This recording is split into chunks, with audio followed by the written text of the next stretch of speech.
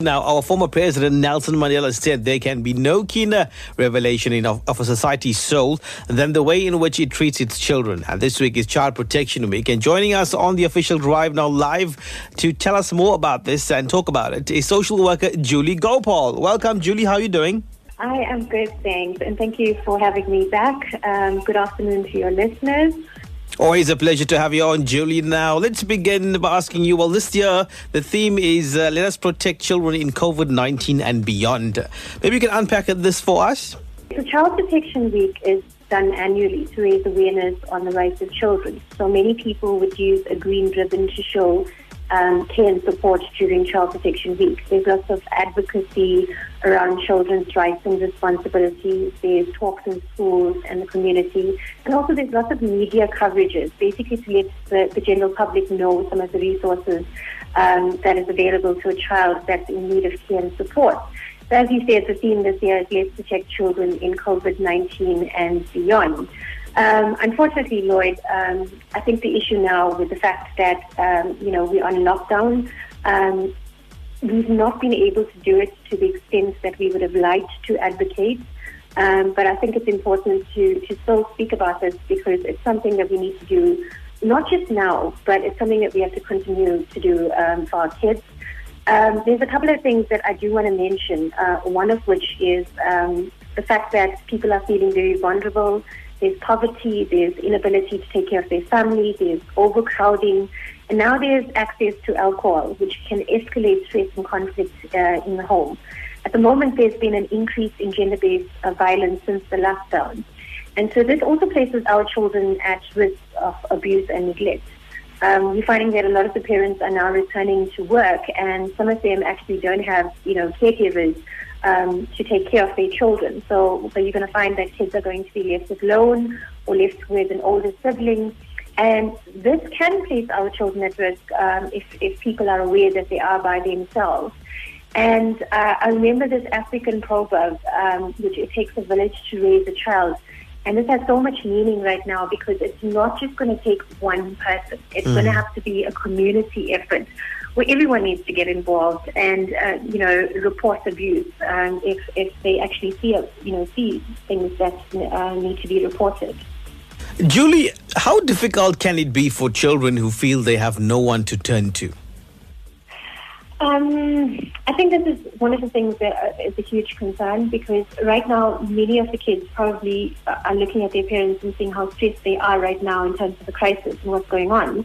And so they might not even want to burden their parents with something, and they might not want to talk about it. There's also the concern that kids might feel alone in the sense that if they do disclose the abuse to someone, whether that a parent or caregiver is actually going to believe them if the perpetrator is known to the child and the family. The other reason that you find that children might feel like they have no one or might not be able to speak is the perpetrator might either have threatened them to either hurt them or their family members if they report the matter to them.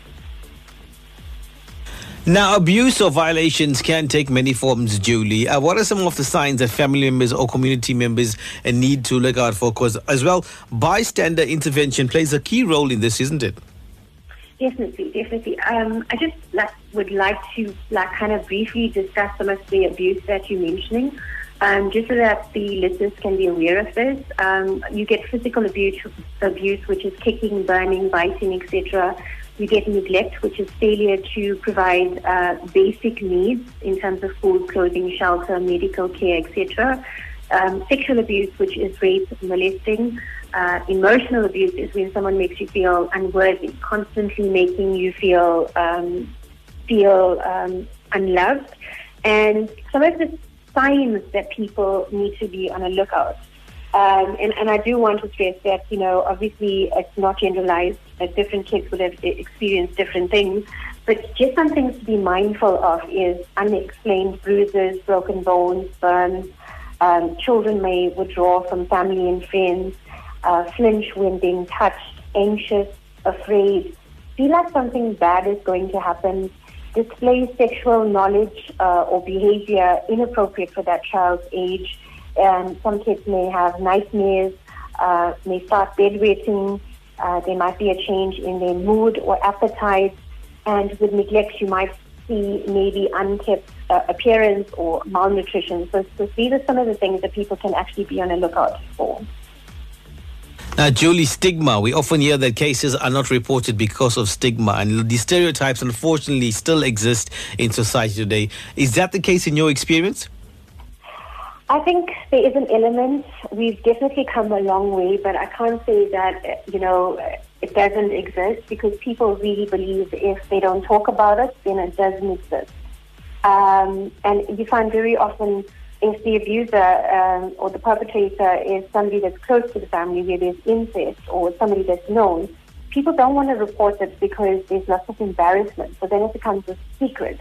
And obviously it's going to have huge concerns later on for their child, because they're not going to be able to get the necessary help that they would require. Now, are there any other reasons why cases might not get reported, Julie? A couple of the reasons would be, one, generally it's the perpetrator has threatened the child. So they're actually afraid to actually speak up. The other reason is sometimes the parent or caregiver actually might not believe what the child is saying. And so very often the child is blamed to kind of break the family apart and no, they wouldn't do this to you. And so eventually the child, stops speaking in that sense, and obviously the abuse continues. Now, what's the dangers of this when these cases don't get reported? For me, actually being in mental health and dealing with adults at this particular moment, you can actually see that later on a lot of these kids have flashbacks. A lot of these adults, have flashbacks. And it has a huge impact because the victims, or rather I'd like to say the survivors, don't get a chance to move on because they don't get to process and understand this. And they don't, no action is taken. They don't get to move on and realize, hey, this is not my fault. They don't get the help that they need. And so later on in life, you're definitely going to see the effects of that. Now, when it comes to abuse matters, Julie, who should abuse matters be reported to? Okay, so it can actually be any child protection services. So one of them is Childline, and their number is 08000 55555. You also have social development that actually has a number which is 0800 428 428. It's basically any child welfare organization as well. And they can also report it to the police. According to the Child Care Act, either a social worker or a police officer can take measures into place if they feel a child is placed at risk. Awesome stuff. Julie, closing comments from you? I think it's important. I think one of the things that I'd like to say is have open communication with your children. It's really, really important. We need to talk about it. Talk about abuse to our children. We need to talk about appropriate and inappropriate behavior. And should they feel uncomfortable, who can they speak to? That they need to speak out to somebody that they trust. You also got to teach kids skills. Like, I think we hear it so often about child abuse and human trafficking. And so what we then become is helicopter parents. So we're constantly, hovering over our child. But, Lloyd, one of the things people need to understand is life happens. Sometimes you can get stuck in a meeting or you can get stuck in an accident scene and you're not going to be able to get to your child. And I think what people need to understand is perpetrators look like you and I.